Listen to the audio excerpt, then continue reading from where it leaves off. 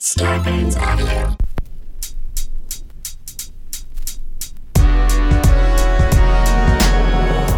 Hello, friends. I'm Dulce Sloan, and welcome to That Black Ass Show, a podcast celebrating the TV shows, movies, plays, and all types of Black content that have and continue to shape the world. This week, we're talking about the classic television show, The Jeffersons. You know, girl, we're moving on up.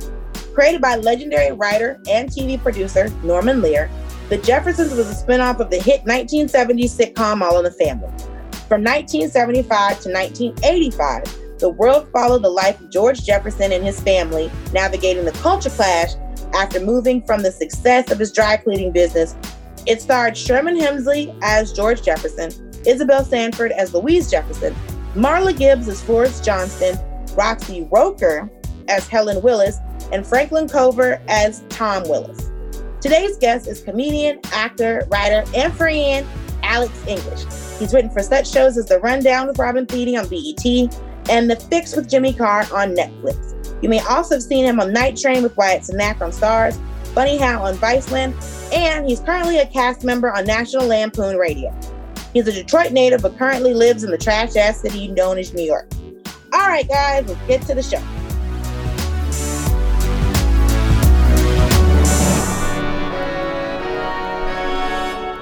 Alex, my friend. Yes. Why is this show to discuss today? I was thinking about this, friend. Back when Cosby was being, accused of everything that he is now in prison for. Mm-hmm. I remember there being this conversation of they're getting rid of the Black father. And now the Cosby Show gets taken off of syndication, and people are like, where are we going to get our representation of the Black family? That was our Black family. He was America's dad. He was America's Black dad. This was the first time we ever saw an upper class, middle upper class Black American family. And I always heard that argument, and I just found it to not be true. Right. Because the Jeffersons, in my experience, was the first time we saw Black people wealthy. Yeah, they had more money in my mind than maybe given the time period. You know what I mean? Because they were definitely two different. That was like the 70s, and the Cosby Show existed in the late 80s, early 90s. But the Jeffersons to me, displayed was the first to display African Americans in a certain tax bracket. Right, as a family, because Diane Carroll had her show where she played a nurse. Was she a single mom? I don't remember if she was. What was the name of that show? Because she had a dog. My producer Judith will send it to me, but I do always think it's interesting that it was just like, oh, the Cosby Show was the first time that we saw stuff, and I was like, I remember hearing that and going, but the Jeffersons was. It's like weird because we all know the theme to the Jeffersons, but the Jeffersons kind of seems to get forgotten about in a lot of. And it's not like people. Yeah, it does, and it's not like people. I feel like the reason why it gets forgotten in that specific conversation is because a lot of people, I think, are unaware, or a lot of young people maybe were unaware of was a spinoff from All in the Family, and that they came from something. They didn't just start out rich. So Norman Lear, I think Norman Lear deserves a bit of credit for even telling some sort of realistic or attainable story when it comes to African Americans, especially when it came to comedy. Right. Because the reason they became a spinoff is because there was an episode in All in the Family where they moved into the neighborhood in Queens. Mm-hmm. They were successful. And we only saw Lionel. Lionel was the first Jefferson introduced into that entire universe that Norman Lear created. That's the fun fact. We never saw George and Louise in the beginning. When they first introduced even the concept or the idea of the Jefferson family, Lionel was the first character. He was the only one having interactions with Archie Bunker and the All in the Family cast for the first couple of times. And then they ushered in, because I think they hadn't even found the actors to play George and Louise yet. They found Lionel because he was the Black kid that was going to kind of bump heads with Archie Bunker, but in a cool way. Which, can we say, the first Lionel far better than the second Lionel? So was the first, the first Lionel was on All in the Family, and then he was on the Jeffersons. In the beginning of the Jeffersons, that's right. And I would have much, because he was just cooler. The second Lionel was a dork. The second Lionel was corny as hell, because like the show, he was a dork. Yeah, I remember watching the Jeffersons. I mean, in rerun as a kid on TBS. I honestly don't remember what. I mean, I couldn't fully understand what was happening because I was a child. But I do think that show is the reason that to this day, white people think that Black people call white people honkies. I mean, it was the first time I had ever heard that right. And I think it was word. Somebody told me it had to reference to their noses. Yeah. I think what it was from. But I have had to tell white people, because white people of a certain age, and I think it's people that are around like my mom's age, because I've had to do I had to have conversations with white men of a certain age, and they think that we say that word. I'm like, sir, it's not the 70s. We're not calling y'all Ofays either. Like, we don't. None of this is real. This cracker is not really like a thing that we use, like. The only time I've ever heard cracker really used is like if a Black person is real mad, but the white person doesn't real mad. Yeah, exactly. It's used amongst us. Like I'm not out with it's used amongst us, especially when someone's really mad. A Black person is really mad when they use cracker. Right. And honky, I have never heard that in regular conversation. I've never heard it my entire life. It's never been dropped. Right. And I don't know what could have happened. Like, my grandmother was so prim and so proper that she would have never said it. I've heard, my family members. Yeah, see white folks, see how easy it is to not use a slur? Like, we don't use. And if you're going to use it in private, that's your business, but don't do it in front of us. On the internet. Because like when internet, right. Right. The Key and Peele was so right that the best slur for white people is calling them racist. Yeah, that's what seems to make them more sick. But they don't get as mad at actual racism. No, because the most I've heard the word cracker used is white people on the Jeffersons. Right. Or white people talking about other white people, or country ass white people talking about themselves. Or in Chris Rock's special. Right. Or yeah. Like the time that I really heard that word is I've heard country ass white people say it. Yeah. Oh, okay. That's different. I've never heard a white person use it, but you're from the South, so yeah, you would have heard it probably. Country ass white people say it, and they're like, because I work phones for a power company, and this man was telling me, he's like, well, I'm an old Florida cracker, so and they're referring to themselves. Yes. They like, white people are like, I'm taking the word back. Okay. Right. You had it. We didn't use it to oppress you. Literally, the Negro team for Georgia, like the Negro League baseball team for Georgia, was the Georgia Black Crackers. Like, this is what we're like. They obviously don't give a fuck.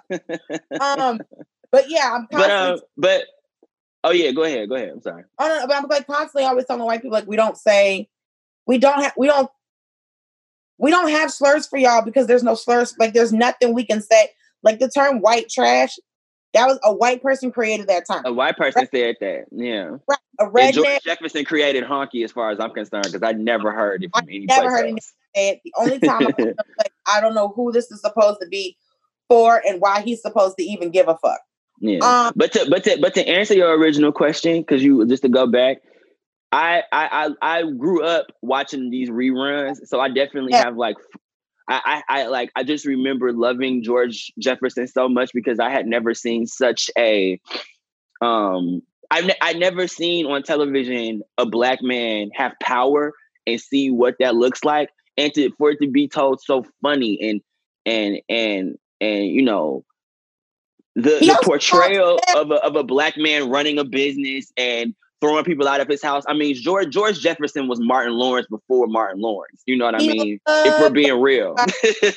He was kicking niggas out the crib before Martin was kicking out Pam, And so I dig it. And he was classy, though. He always had a suit on. You never saw him. You maybe saw him in sweats maybe for the purpose of an episode, maybe once or twice. But that man was always dressed. stayed in the suit while Archie Bunker or always in his pajamas. Looked raggedy as shit. Yeah. Listen, Archie Bunker always looked like he just got off the line at some type of plant.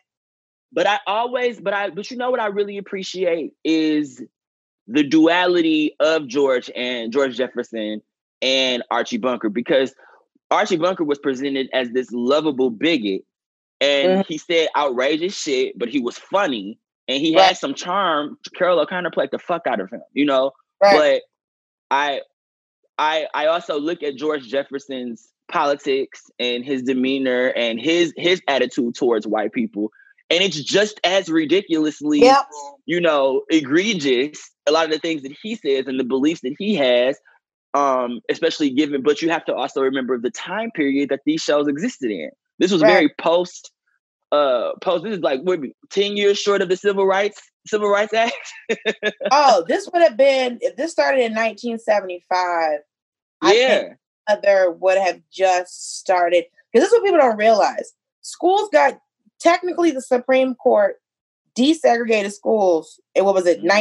Brown versus Board of Education was what? 1955? Brown v. Board was 1955, I think, or something like that. Yeah. Right. My mother did not go to school with white people until she was 10 years old. So that would have been 1971. Mm-hmm. And my mother was school. My mother grew up in Miami. So and then now they're saying everything got real integrated. Now everything's gotten segregated again, where they're like, schools are just as segregated now as they were when they did Brown v. the Board of Education. And come to New York. Right. Go to Chicago, go to LA. School segregation is still here. Yeah, it's still here. Hard. And so you think about like that type of Black man, and you think of like businesses and stuff like that. And, you know, it wasn't too far off from, so what he was saying, you know, I say that to say, Chris Rock always had that joke that one of the most racist people he ever met is an old Black man. Yeah. That resonates with me on so many levels, because all I got to do is go back home and talk about interracial relationships and listen to exactly what the opinions are of the Black people that I grew up around. Right. Because like the Jeffersons came out 11 years after the Civil Rights Act. And then the show with Diane Carroll was called Julia. She played a nurse. It was actually the first first Black doll that ever came out. Julia was a widow. Her husband died in Vietnam, and it was on from 68 to 71. Mm-hmm. Quick sidebar about Diane Carroll. Read her book. It's called The Legs Are the Last Things to Go. Fun fact, Sidney Poitier spent a lot of time whooping her ass. Oh, I didn't know. I didn't even know that they had a romantic relationship. Mm-hmm. Wow. Yeah. And he was abusive to her? Yeah. They were both. How old is this book? How long has this book been out? My mother read that book a couple years ago, because Diane Carroll just died this year. Because she died right before Perry's big studio opened, and they had a stage named after her. So that book had to be within the last 10 years. Oh, wow. I'd never heard about that. That's interesting. Yeah, because at one point... no one has taken Sidney Poitier to task on that at all, have they? Is he still alive? I don't know. Is the He's still alive? Sidney Poitier is still alive. And then him and the Crip Creeker go to lunch together. So like, ain't nobody coming. Also, this shit was like, I mean, this was the fucking 60s when this was happening. 60s, 70s. Yeah. But at one point he was married and she was married, and they were having an affair. They were supposed to get married. It was published in 2008. Okay. And did you know that Sidney Poitier is Bahamian? Yes. So now this is starting to add up. All right. I was trying to make sense. I'm like, why would he be abusive? Oh, okay. I'm not gonna say they out the islands. I'm just gonna say men worldwide. Because his accent has always been so. I'm like, I remember him as a kid going, "Where the hell is this nigga from?" But yes, you want some realty. Also, you ever seen the movie Money Talks? Who is that by? Money Talks is that's the one with Charlie Sheen and Chris Tucker. Yes, I do remember that movie. Yeah. So you know how he's always running around talking about I'm Vic Damone Jr. Uh-huh. So Vic Damone, that's who Diane Carroll was married to for a while, was an Italian dude. Okay. So that's getting into all those places saying I'm Vic Damone Jr. Basically, I'm saying I'm Diane Carroll in this Italian. Because she used to date these Italian cats, these mob cats, and they would have her iced out, and furs and shit, and everything. And then she started fucking with Sidney Poitier again. Nigga lay hands on her. She go back to. I'm like, this. See what happens? Sidney had the opportunity to get our sister back in the community, and he fucked it up. She was like, "This is why I was fucking with them white boys." It's great, and this was before Peter Baby. Hers was real. Right. So, Sidney must have not realized that. Look, she is not the character in Dynasty. She's not gonna fight back. You need to keep your hands off of her. Listen, I don't know what the campaign was. I didn't read the whole book, but my mama was telling me about it. She was That's crazy. I didn't hear about that. I've never heard of that. I didn't even know that they were together. I think. Well, nobody knew they was. At one point, they were having an affair.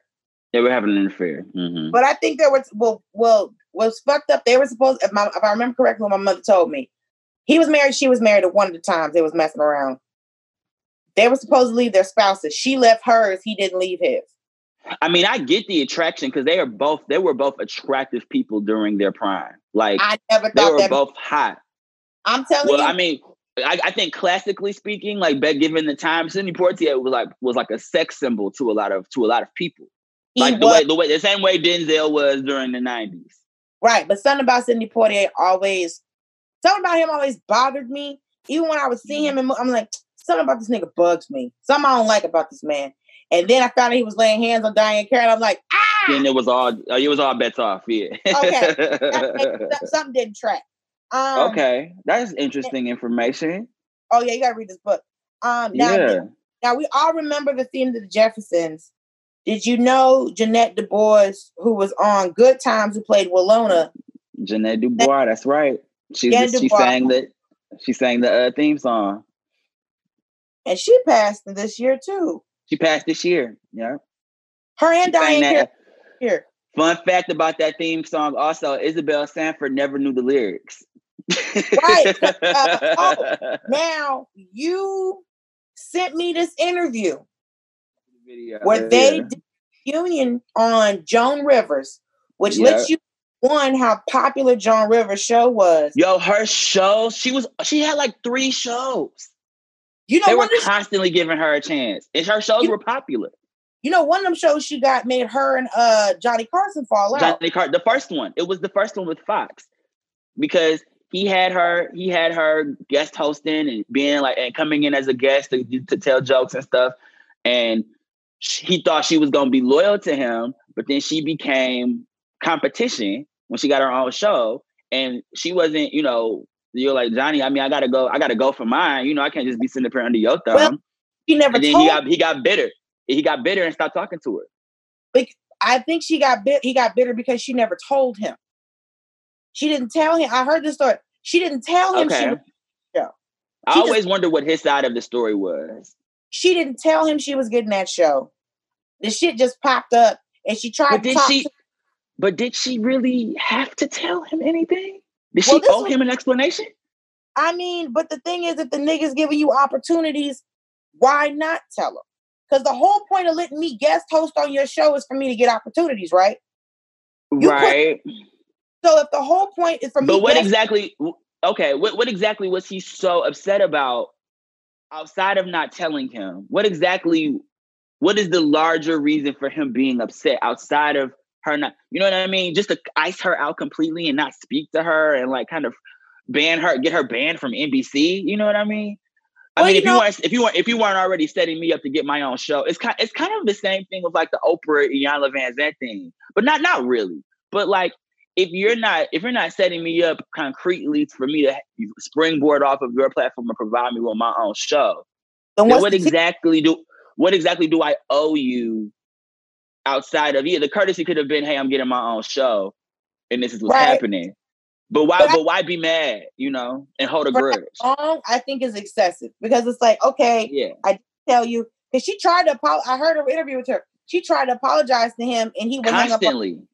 Yeah, she would consistently like, and she would always talk very like she would talk very nicely about him in interviews and be very, very kind to him and still reach out and try to reconnect, and he was not having it. So I just always wondered what his position was, because it never seemed like he would speak out about that. There had to be something else that neither something one that we don't know. Yeah. There had to be something else. Now, when we but also he could have just been a man and like felt threatened by a woman's success. He's a petty ass dude. I mean, that men do that. Men are known for that. You say they are not above that. Right. You say one thing to a man, you're completely unforgivable, and this nigga tap dances on you for years, and you're supposed to take it. But the interview happened on her second show. I think her daytime show it was. Her daytime show. And so there was a very interesting moment because they were asking one thing. A lot of interesting moments in that interview. Well, the first one I'm going to talk about is when Isabel Sanford talked about people chasing her, basically following her down the street, trying to talk to her, thinking that she was Esther Roll. She was Esther Roll. They don't look anything alike. Nothing alike. And then anything alike. And she said to the person, "I'm not Esther Roll," and she said, "Yes, you are." Now, this is a constant conversation that me, Ashley Nicole Black, and Nicole Byer have to have. Constantly have. Thankfully, for me, I guess I should be counting my blessings at this point, because no one has walked up on me asking me if I am Jaboukie Young White or Dwayne Perkins or Solomon Giorgio or Jay Jordan or Larry Owens. I would say thankfully for them, I haven't been mistaken.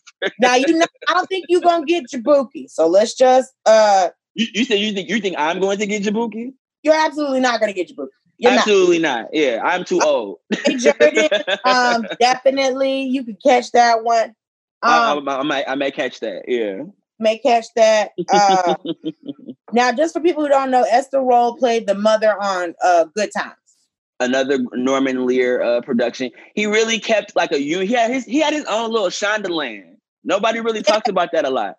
He had his own little universe. It was Good Times. It was All in the Family. It was Maude. Everything springboarded off of All in the Family. Maude came, Jefferson, and Good Times. He had 5 spinoffs of All in the Family, and then Marla Gibbs had a spinoff from the Jeffersons. It only lasted 4 episodes, and she just went back to the Jeffersons. But man, I don't think I remember that, or remember even reading about that. That's interesting. Well, she ended up getting 227. Right, because after the show got canceled, then she ended up getting 227. So there was that, and then because Joan Rivers was asking everybody if they got rich. So Sermon Hemsley, Isabel. You know what's funny about 227? I'm sorry to cut you off. You know what's so funny about 227? People still refer to her as Florence. They always forget that her name was Mary in that show. I've always heard people say, Florence in 227.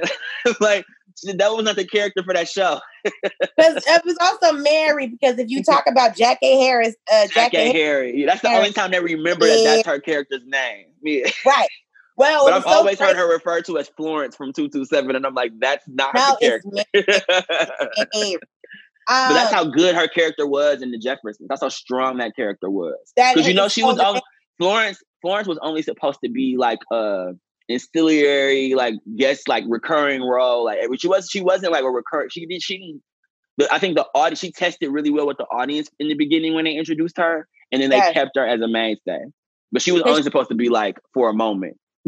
Right. She ended up being like 200 episodes. So Joan Rivers asking everybody if they got rich from the show, Mm-hmm. And Marla comes out and she's like, "No, I didn't get rich from the show. I ain't got no money." She was like, "What?" They're like, "Oh, you always had different business." She would have nightclubs and stuff like that. And she's like, and she was also like a flight attendant. She was a ticket agent at an airline. Damn. And she was still working a side job. She was still working as like a ticket agent at an airline for an airline. Like she talked about it publicly. Not paying her. How are you on TV? You still got a day job. That's crazy. That's so fucked up, because her spinoff was called Check-In, but it only lasted 4 episodes. They used her real life to try to make more money. Rude. But what was so messed up is the guy who played the doorman. So she was talking about she didn't get rich, she had businesses, and they bring the rest of the cast out. and the guy who plays the doorman was talking about he had a house in the Virgin Islands, and he goes, he's like, yeah, they were really great. I got a raise every year. You hear the audience kind of goes, and then even John was like, bitch, what? He goes, what? And then you see her actively go, I'm not talking about this. You see her go, they all kind of like, bro, and even Isabel Sanford was sitting there like, yeah, we should continue discussing this shit because her hand never moved. She was just like, it's a shame. They wanted to say something so bad about that. That was kind of like the pink elephant in the that hovered over the entire conversation after it was brought up. Nobody else. I felt like nobody else could really think about anything but that injustice. Also, I feel like they did not talk to him for the rest of the show. Which clearly shows you why she should have been paid more. Clearly, he was getting paid more than her. And he was such an ancillary character. There was no story arc about him. He didn't have any character development. He did nothing. Did he get another show? Did he get another? Did he get into 227? No. Do we still see him working? No. It's no diss to our brother. We don't even remember your fucking name, bro. You was just a doorman. We don't even know your character's name. Never even fucking knew the man. But she was out here making racks. His name Marlon Gibbs was out here chilling. His name is, he played Harry Bentley. His name's Paul Benedict. Bentley. That's right. Bentley. Now, Marlon Gibbs was in 207 episodes. He was in 155 and still made more money than her. Nigga, I'm in 500 more episodes. I'm in 50 more episodes than you. How the fuck? 11, like it was like 11. Oh, okay. I think I have to correct you for a second. Hold on, because Bentley was the annoying neighbor from from another country. Paul Benedict was the comedian. He was the guy. Oh, he was the guy that was the British guy, the British dude. Ned Werdimer. Werdimer played. I'm looking at a white man in a thumbnail, and Ralph. That's the problem. Ralph was that's just how crazy it is that he was making more money than her. We getting him confused with a character that was even better than his. And that man wasn't even because Bentley was far funnier, had more, to do with the cast. All the fucking Ralph did was stick his hand out for a tip. My nigga, he was playing the doorman and making less money and making more money than the woman who had us dying hysterically. It's Edward Werdimer. That's his name. He played Ralph Hart. Edward Werdimer. That's right. He played Ralph the doorman. The doorman that had countless. Just oh god, I couldn't believe that. When I watched that interview, I was sitting there like, I know Joan's head wanted to explode out of the roof of that fucking studio because she was all about women. Well, she was just like, I saw her go, what? Like when you just saw her stop, she was like, you were the last person I called out on the couch for this interview.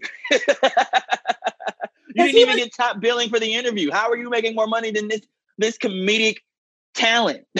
Like she was great because I can tell you like I don't think people realize that Isabel Sanford was so funny because Isabel Sanford's hilarious. And you know what's interesting? You know what's great about the Jeffersons was that they always like Sherman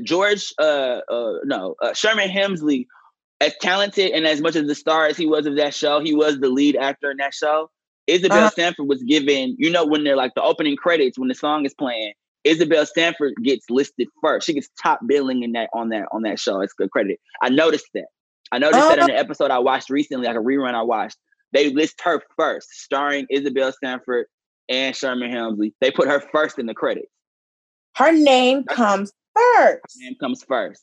Because I think what I believe was Isabel Sanford had more credits to her name on Broadway and on television than Sherman Hemsley did. So I think more people knew who Isabel Sanford was than Sherman Hemsley. Because he got Sherman Hemsley from Broadway. Right. Because he talked about in the interview, Norman saw him in a play on Broadway, and then he was delivering mail as a day job. Damn. And it's so crazy. Like Black people had to work so hard to get into like television that they had to still work day jobs while starring on starring on Broadway and going into television. They were still working, you know? I mean, let you know how much, they wanted it. They were hungry. Well, also how much you weren't getting paid if you were also working. How much you weren't getting paid. Yeah. Or how much, Marla Gibbs wasn't getting paid. I don't know what her bills was looking like. But she couldn't have been paid nothing good if she still had to open a nightclub and all this other shit. But because she was like, and at that time, you just were happy to what you just made what you made. But you didn't negotiate nothing. Yeah. Because they talk about the fact that they were just canceled out of the blue during hiatus. And they had 253 episodes, which makes it one of the longest running sitcoms. Sherman Hemsley found out in the paper. They didn't even tell him that it was canceled. He said he found out reading the paper, reading the trades. Found out in the trades. I found out in the trades. And if you don't know what the trades are, they're all like the industry. So like Variety is like the main. Now it's Deadline. But those are what the trades are. But could you imagine? But I know I can name a couple people that I know that found out their show was canceled because of a Deadline article. So that's not the first to. That's how you found out your show was canceled. That's how you found out the Rundown was canceled. That's how we found out.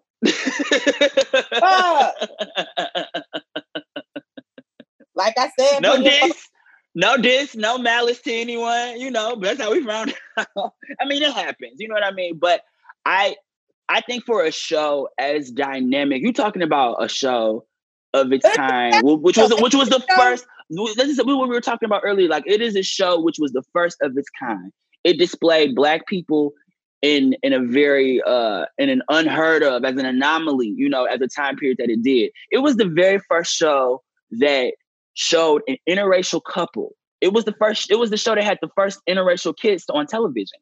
People don't know. So you would think that a show that broke so many of those types of stuff. Star Trek had the first interracial kiss. This had the first interracial couple.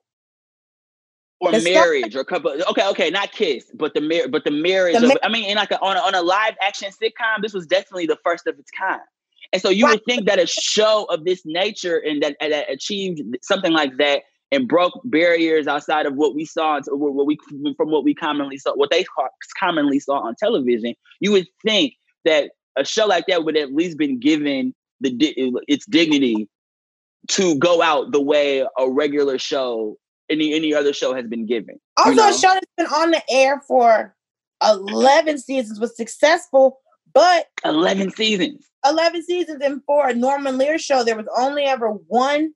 It looks like there was only ever one Emmy nomination. So Isabel Sanford was the first Black woman. Sanford won out. She was the first Black woman to win Outstanding Actress in a Comedy. Yeah, and the first Black woman to win an Emmy for Best Actress in a Comedy for her role of Louise Jefferson, also known as Weezy. What do you think about their? So her and Sherman Hemsley's dynamic. What do you think about how that was portrayed?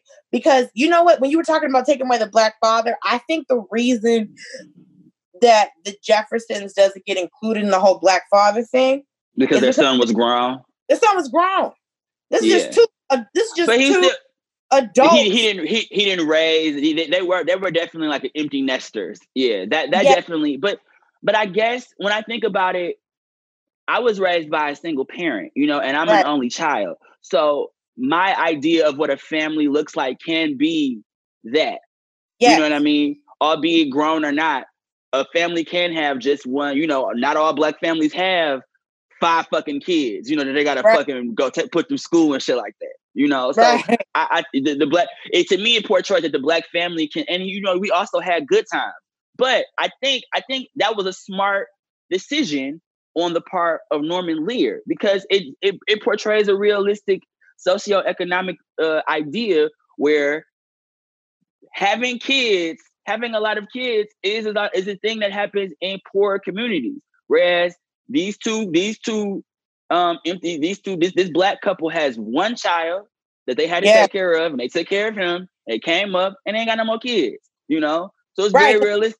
He's already out of college when the show. And he's already out of college, yeah. And so he's trying to figure out, because I think it's like Because I always talk about, when they talk about a black father, I always talk about Captain Sisko from Deep Space Nine, because people do not talk about him as a father enough. But I guess to be considered a parent on TV, every episode is... It has to be coming of age. Or it has to be about your kids. Yeah. Something with these kids not happen. Something with these kids not happen. Something with these kids not happen. I get it. And I get that. And I understand why everyone was quick to be like, Bill Cosby was the first dad that we saw, like the first black dad, at least, that we saw that had family structure and values and morals and stuff. And the whole time I'm like, well, that's true. We saw a black man that wasn't James Evans, that wasn't screaming at his kids, threatening to whoop their ass and struggling with bills. Yeah, we did. That was what we got from the Cosby Show. But the Jeffersons definitely gave me like, oh, this is what it looks like when black people aren't struggling, when we aren't mad, when we're running shit, when we're shutting the door on the servants that work in the building, you know? And the idea that they had a black maid was even like we talk so much about how we get so tired of seeing subservient black characters, but if I'm gonna see a servant, and if I'm gonna see a black servant, I think I would prefer to see them serving black people. It's just like it's just like Jeffrey on the Fresh Prince, because at least then it's a little less like damaging to the spirit when you're not at the beck and call of white folks. It's less thing, because I do also wonder, because we see this on because Florence, even when Tom would come over to visit, Florence will, you can go get your own damn cup. You know what I mean? I work for the don't work for you. Like, no. Okay, you're not understanding. I work for them. These black folks. And I'll get your wife something. No, ask your wife. Hey, bro, ask your wife. I ain't the one. I'll get Helen something, but Nah, dog, we ain't this goofy ass man. I say. But Tom was a good white man. He would have blocked. He was. He tried to be one of those white dudes who was trying to be down. He was just like, "Hey, man, this is my wife. She happens to be black," as opposed to got a black wife. One of my favorite episodes, because the writing is just so funny in this episode that I had to like revisit it. Mm-hmm. George was trying to cozy up to one of like the richer upper neighbors in the building, and there was like all these building problems happening, and Helen and Tom were a part of we're leading the pack on getting the whole building together with addressing the issues in the building to the owner. And so they wanted George to be a part of that, but he didn't want to stir up any trouble, because this was very early on in the shows. This was like the first season, like episode 3. And George didn't want to ruffle any feathers because they had just gotten into that building. And they were like, I'm black, I'm a nigga in this building. I'm not getting ready to like fuck up my rapport with anybody up in here. But when he found out that one of the names like involved in the whole protest or the organizing was the rich guy, the rich white dude that he wanted to like, he was like a banker or something. So he wanted him to invest in the dry cleaning company. So when he found his name on the list, he was like, oh, I'm going to make sure now that I push Helen and Tom even out of the, limelight, the limelight of this. And I'm going to take, in fact, I'm going to have a party in my space and invite all of the tenants in to be involved. But in the beginning of the story arc, Helen and Tom were getting to an argument over a pen. Helen had like taken one of his pens that Tom was using to write, and he storms into the Jeffersons' apartment with Helen there, already there, complaining about Tom.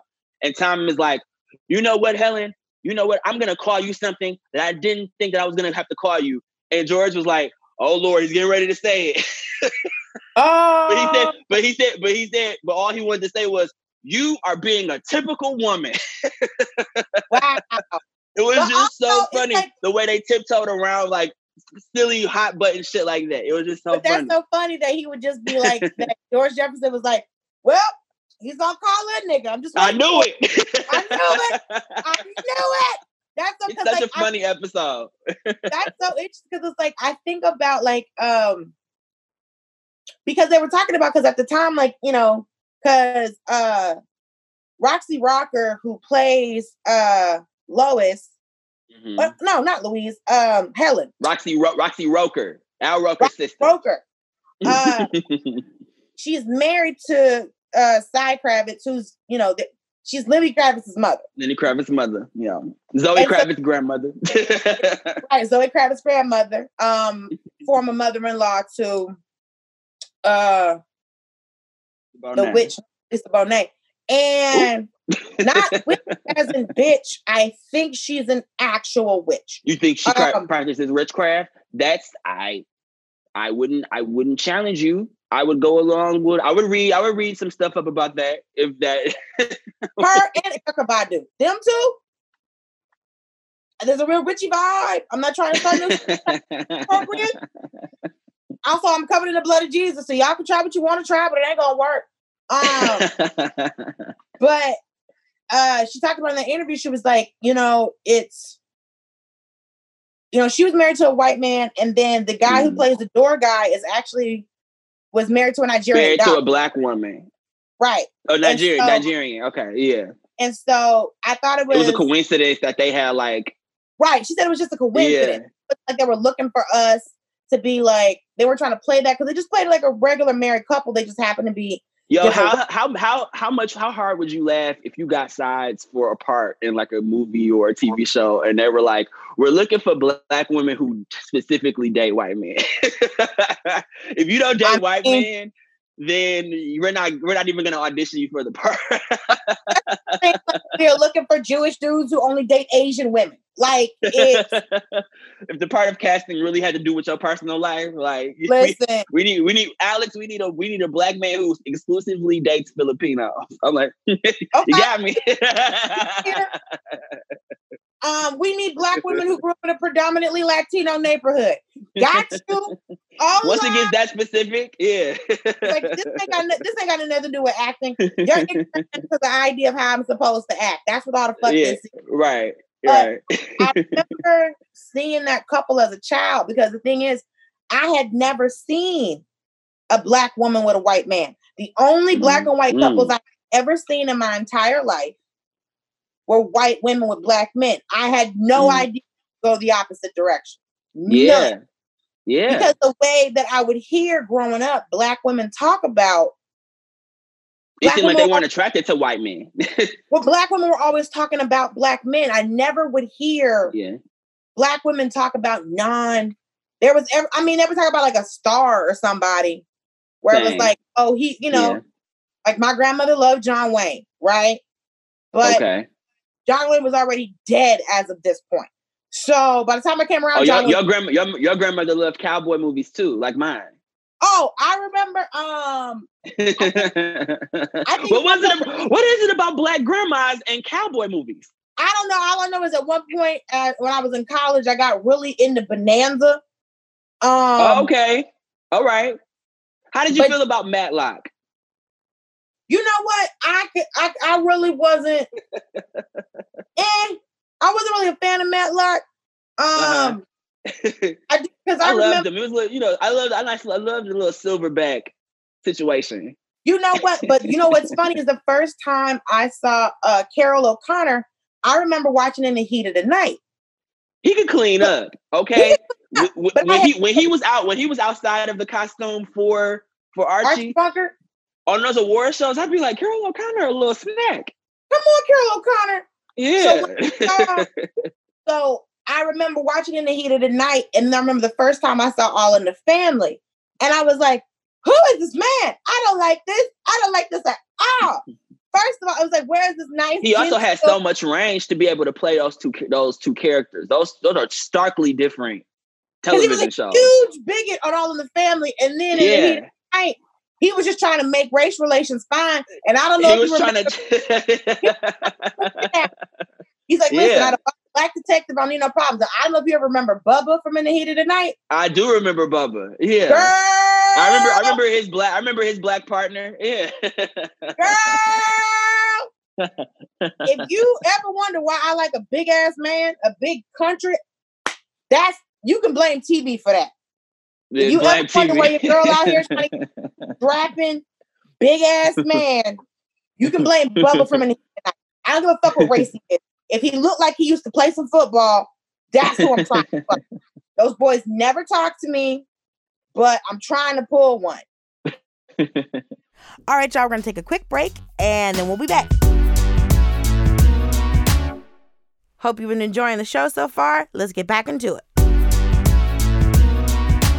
Now, they did do... Let me see what else I wanted to ask you. But yeah, no, that was the first time I ever had seen a black woman with a white man. And I was a white man. I did not know that this calculation go. I did not know, because growing up, they would all, I would always hear, well, only like you can't be, because I remember like one of my aunts or something was talking to my mom. I don't think they knew I heard them.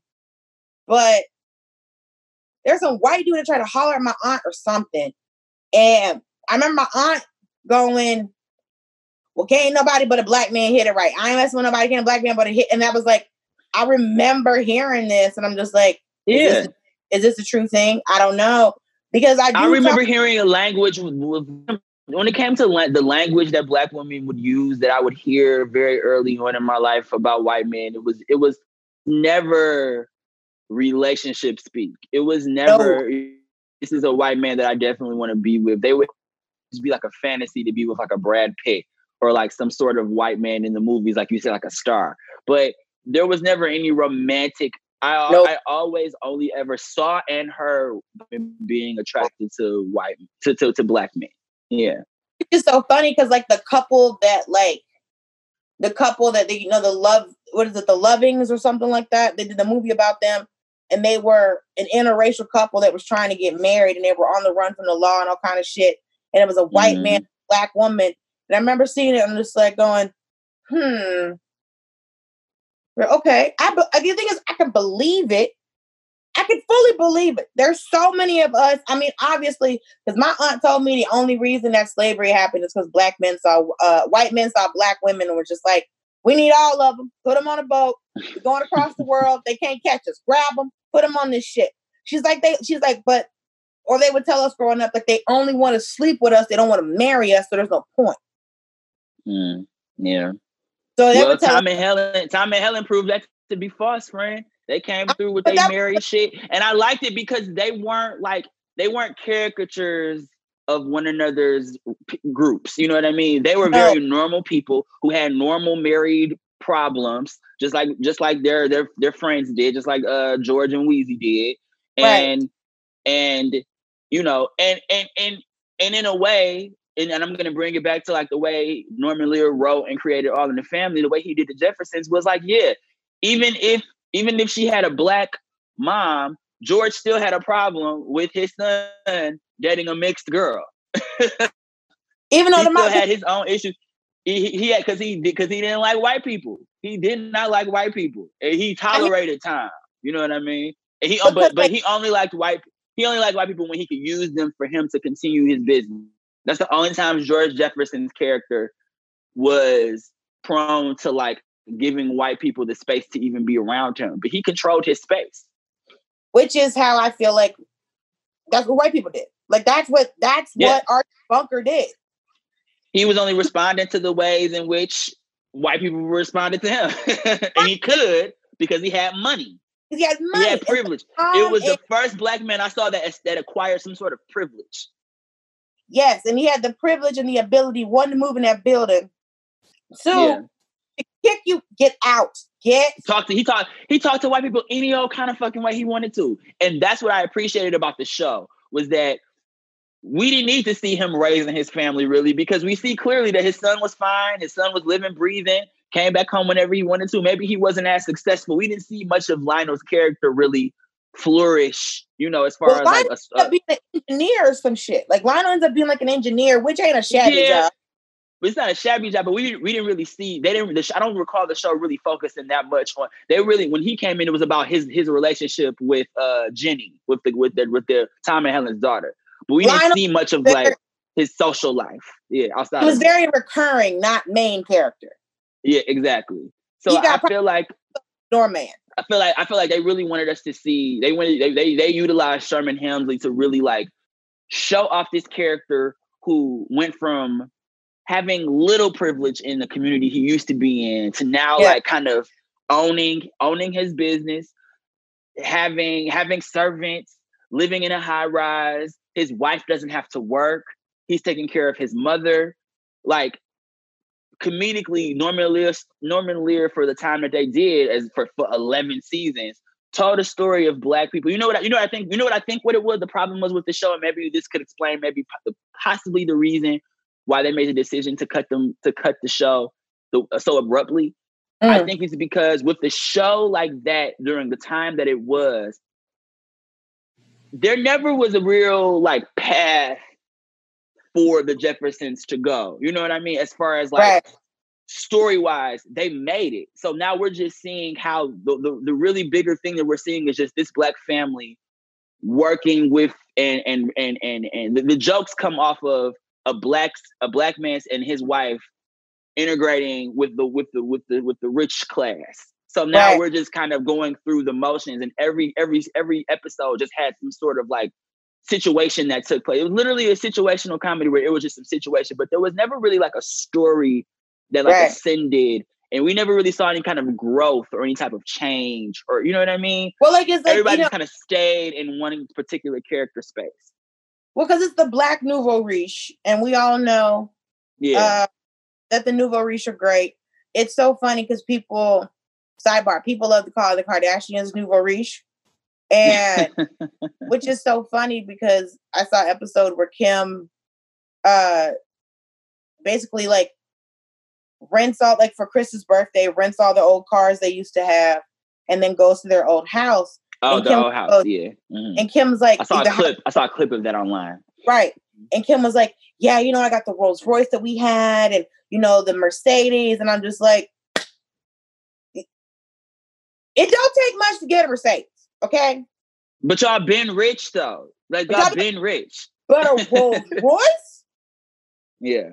Y'all have money we didn't know about. I'm just saying. So there's different kinds of nouveau riche. But that yeah, so, like what's his name? Rob Kardashian Sr. He was an attorney. You know, he was on the OJ case. That man was making mad money. Man was making coins. Like, listen, they weren't poor.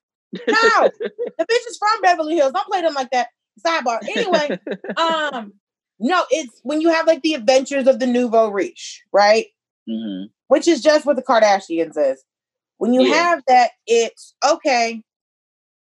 Well, you're still trying to get into spaces. You're still trying to, you know, because it seemed like he was pretty much accepted by the people in the building. The only thing that seemed to cause him some obstacles was his attitude and his personality. So it's interesting because it's like to see, because I have this conversation with people it's one for Norman Lear to have created Good Times and the Jeffersons means to me that this man could see. He could see, both sides of being not only Black, but being an American, period. Being Black in America. Yeah. Or being an American. Yeah, because there are poor white people that probably watched Good Times. Like, I didn't live in this particular type of environment, but I definitely have been poor. I mean, a trailer park is a white ghetto. Like, trailer park is a white project housing. Yeah, like it's white project the same housing. thing. Right. Yeah. Hell, if anything, I would rather live in the projects than a trailer home if we're keeping it a buck. I mean, it depends on what kind of trailer that you're in. Right? How many trailers have you been in? I've never been in one, friend. Okay. Because there's an actual mobile trailer, and then there's a modular home. And then there's your single wide, your double wides. The only trailer I've seen trailer parks like driving past them, like they do exist, like in Michigan. Shout out to Eminem. But I've never been inside. Only time I've ever seen my knowledge of trailer has only been on television. See, I've been to real trailer parks before, and I've been to Black trailer parks, and I've been I've been to Black trailer parks. So that's when you're like, you're too country to have projects. I didn't even know Black trailer parks existed, friend. Yeah, I didn't even know that. Black trailer parks they're not always 100% Black. Like true Black trailer, they're not always 100%. Now, there's very much 100% white trailer parks. Would you say that those types of communities might be like the best kinds, though, when it comes, not, I don't mean like economically. I mean socially, when it comes to like when it comes to like a Black family and a white family, like a community of like a bunch of different races in a trailer home, or maybe just Black and white folks being in trailer homes. Oh, there's Mexican parts too. Do you think that okay, but do you think those breed the best kind of attitudes when it comes to like Black and white relations, or like Black and Mexican relations, white and Mexican relations, because they all are on a level playing field where they understand what it's like to live under oppression? Well, yeah, because like I went to school in the suburbs, and my high school was very diverse, as I was telling you. Mm-hmm. So I went to school with, like, when white flight started to happen in our neighborhood, there were also Black and Latino parents who looked up and saw all these white people leaving and thought, oh, if they leave, my property value is gonna fuck up. Let me leave too. So you have people of color who are savvy enough to know when these white people leave the neighborhood, it's gonna fuck up my property. I gotta sell my house too. Okay. So, they get hip. So it's like I was telling you too about my high school, where like my graduating class only had like maybe 3 white kids, and I think I look back and I'm like, yeah, those are the ones you actually do want to engage with, and like they're gonna have the right attitude because they know what it feels like on some scale to be outnumbered, you know. Well, when you're dealing with, there's a weird dichotomy when you're dealing with poor white people. Yeah. When you're dealing with poor white people, it's you have been presented by America. Because like think about when you see white people in movies, they never in a small house. Yeah. They never broke. Mm-hmm. So think if you're a white person, and I think that's why these are the people who vote against their own interests. These are people that cling so hard to the Republican Party. These are people that cling so hard to the needs and values of the rich, because we fully understand most people. Look at Archie Bunker. He wasn't living nicely. His apartment was dingy. He was living in Queens. He just had a fucking house. He just happened to have a fucking house.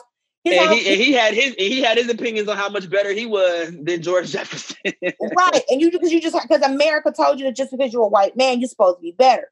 So when it comes to, because I think a lot of like, I think Archie Bunker hated Mexicans more than he hated Black people. Honestly, everybody, but he hated everybody. He really had a distinctive disdain for literally everyone. Well, it's always so interesting to me because there are these people that have like, well, hold on, let me make one point. When poor white people, I think, are very in a weird place because they vote against themselves constantly. Because when they think about welfare queens, they think about us. Mm-hmm. When in fact we know to be true that white people make up for a large margin of other people on welfare. And somebody was like, well, what about like based on populations? I'm not having this fucking conversation with you. So when they're on welfare, it's the government owes me this, I need help. When we're on welfare, we're fucking lazy, we don't want to work. We're lazy. We're asking for a handout. Yeah. We're asking for a handout when we both sitting in this WIC office trying to feed this baby that we did not want. So that's that you can't breastfeed in public. That you can't breastfeed in public because men have sexualized our bodies so much that we can't feed babies. But I think when it comes to like showing like, because it was great on the Jeffersons to just see a Black man going, "Hey man, I run this shit." Because that's what I think. Because when you're talking about like people growing up in the same neighborhood, I think when you grow up poor with different races, and when you grow up, doing well or affluent with different races, money's always an equalizer. Yeah. But there's always going to be, because the thing is, we know the American dream wasn't for us. We know bootstrapping, all that other is a myth. We know the American dream wasn't for us. So we don't believe that America's going to treat us any particular way, any special way.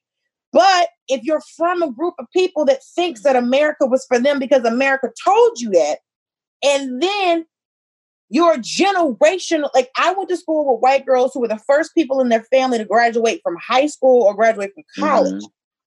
I also went to college with Black girls who were not only the third generation of their family, the third generation of a Black woman, third generation sorority, Black girls. You were a Delta, your mother was a Delta, your grandmother was a Delta. So I'm going to school with affluent Black girls, some of them, and then white girls so country will refer to them from the county that they're from. And so, but it's when you get money when you get to a certain level, it's if we're all poor, we're all poor. Yeah. If we're all rich, if money equalizes everything, then it's just the time for the racism to really pop out. But if you've been told the whole time that America is for you, but you get up poor, and then there's niggas and Mexicans on there just as poor as you, something is wrong. Mm-hmm. What did America do wrong where I'm living next to these two, just as poor as they are? And you mentioned the American dream, and I think that ties into why I was like, yeah, the Jeffersons is like my show that like I look at, because for what it's worth, I had never that was the American dream, to run a black man that runs his own business and feeds his family and comes out of the ghetto or the hood or whatever you want to call it, even though he was living in the same neighborhood as Archie Bunker.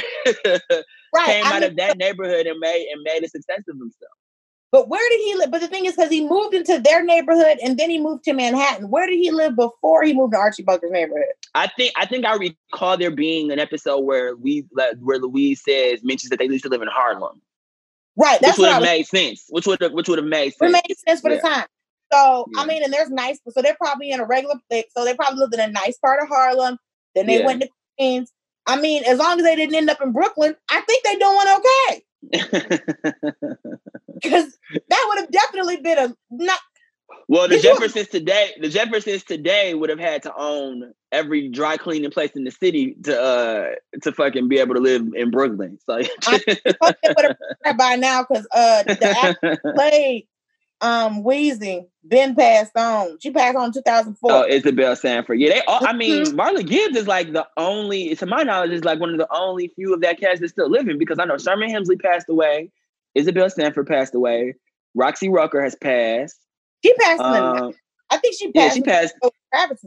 Yeah, she passed a while ago. I want to say, I don't know if Tom is still living, but from like that main immediate cast, I think Marla Gibbs is she's definitely still with us. Yeah, because she's still with us and she's still working, because when they had a sketch about working. Black Lady Sketch Show, yeah, they were on the 227 sketch. She played the old woman in the window. Yeah. And then with the son Calvin or whatever. Now, I do want to... No. She woke up from a dream. Yeah, she woke up from a dream. Was it Quinta playing the old lady in the window? I think it was Quinta. No. Yeah, I think Quinta was the old that was Pearl. I think Quinta played Pearl. But also, shout out to Quinta. She has given us. I've been loving her since her web series. She is so fun. Too. All right, y'all. We're gonna take a quick break, and then we'll be back. Hope you've been enjoying the show so far. Let's get back into it. I want to do my favorite part of the show called Black Ass Confessions.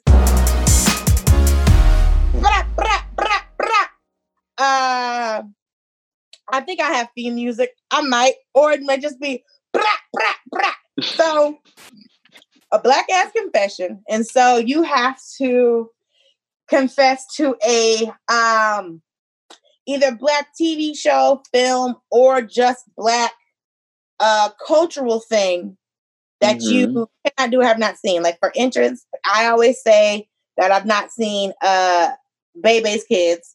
And actually, Black was saying, we don't die, we multiply. No, I don't need it. I'm good. You don't know. Yep. I'm good. As a child, I didn't want to watch it. And then actually, Black was saying that she doesn't know how to cornrow. And I was telling her that I recently learned during the quarantine how to really cornrow my hair correctly.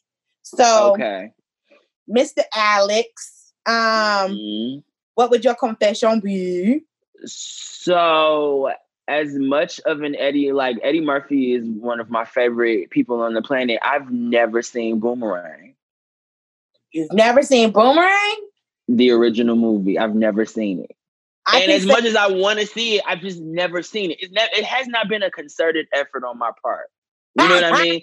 It wasn't like, oh, I'm definitely not going to watch that, but I've just never seen it. And I hear people list it as like one of the top black films, black comedy films, rom-coms of its kind. Yeah. Like, and I've never seen it. And I should be watching it, but I've never watched it. I've never sat down and like watched Boomerang.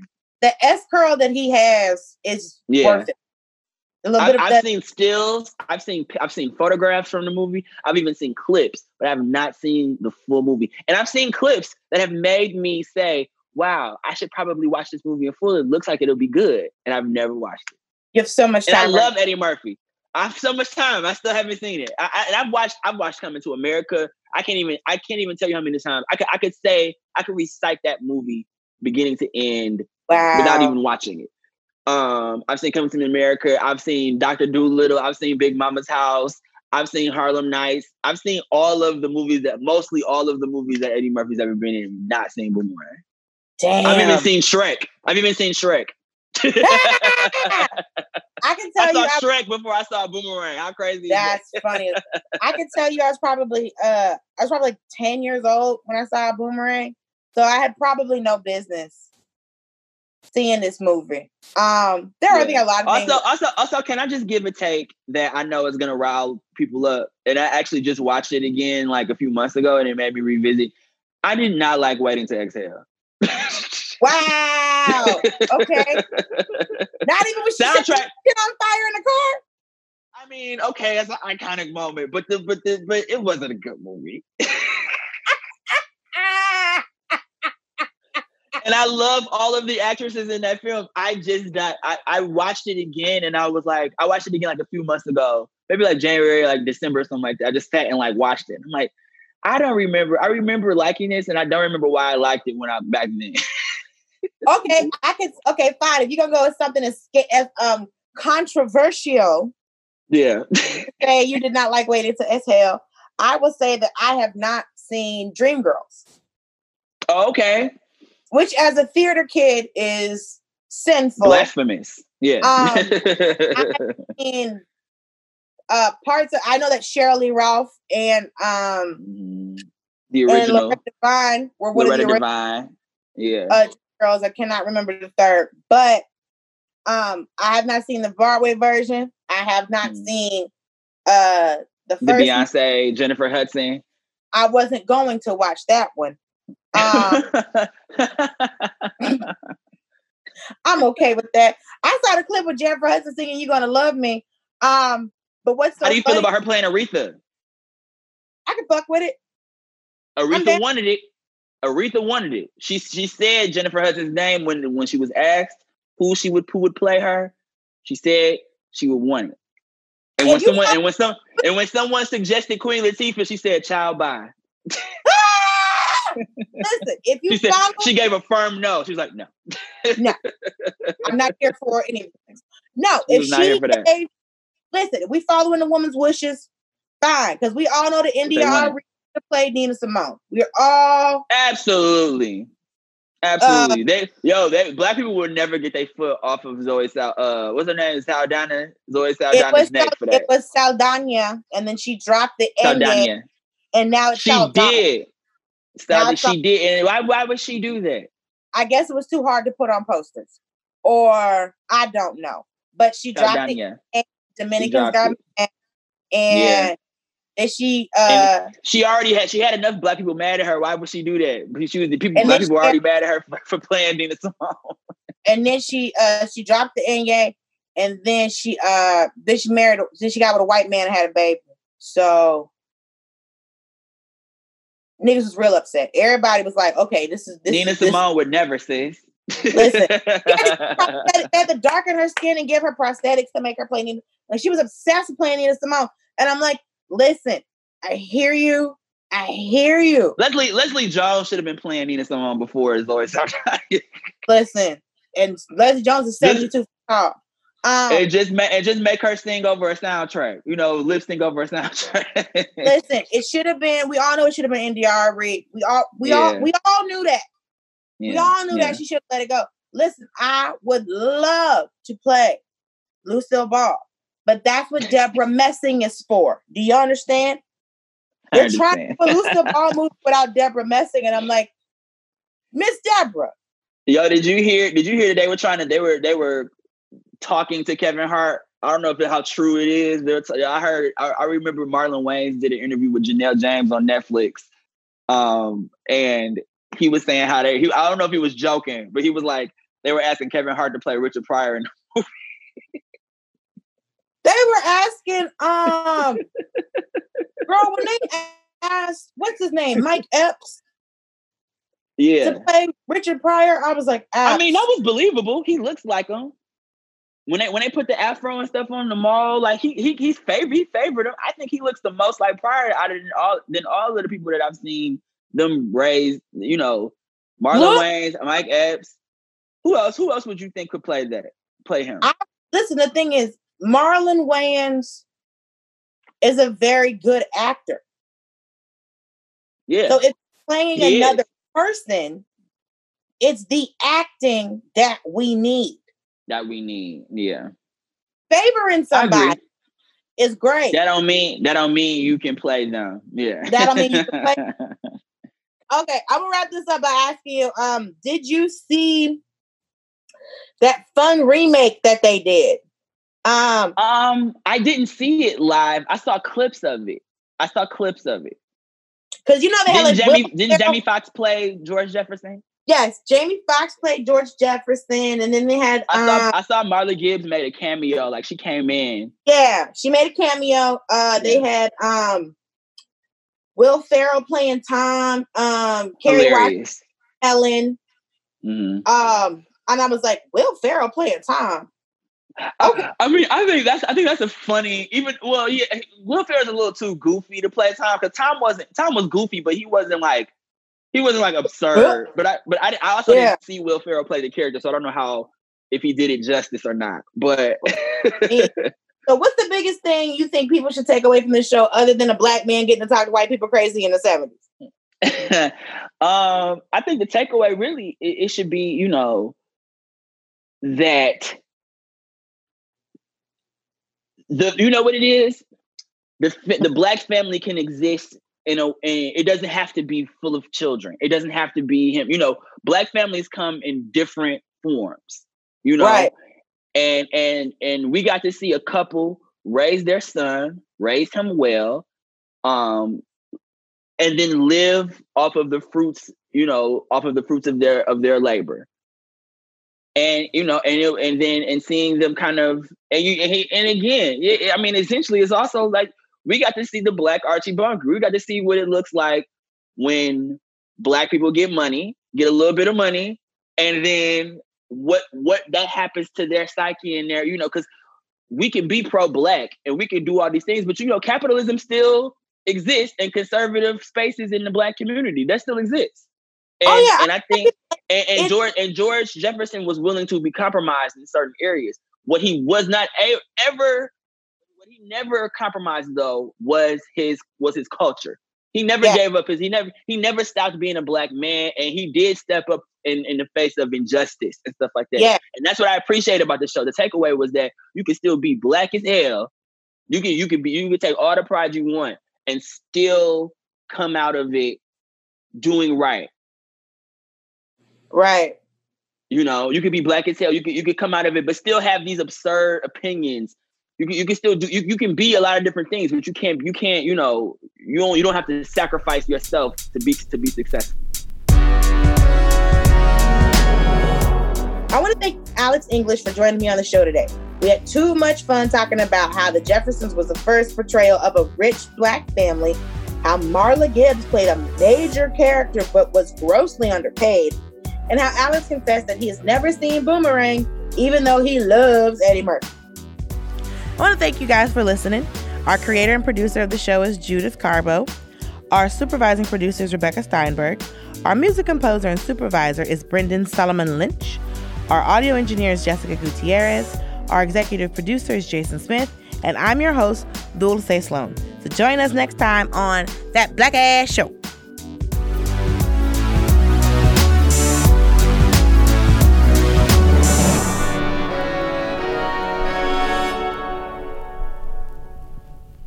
Starburns Audio. A podcast network.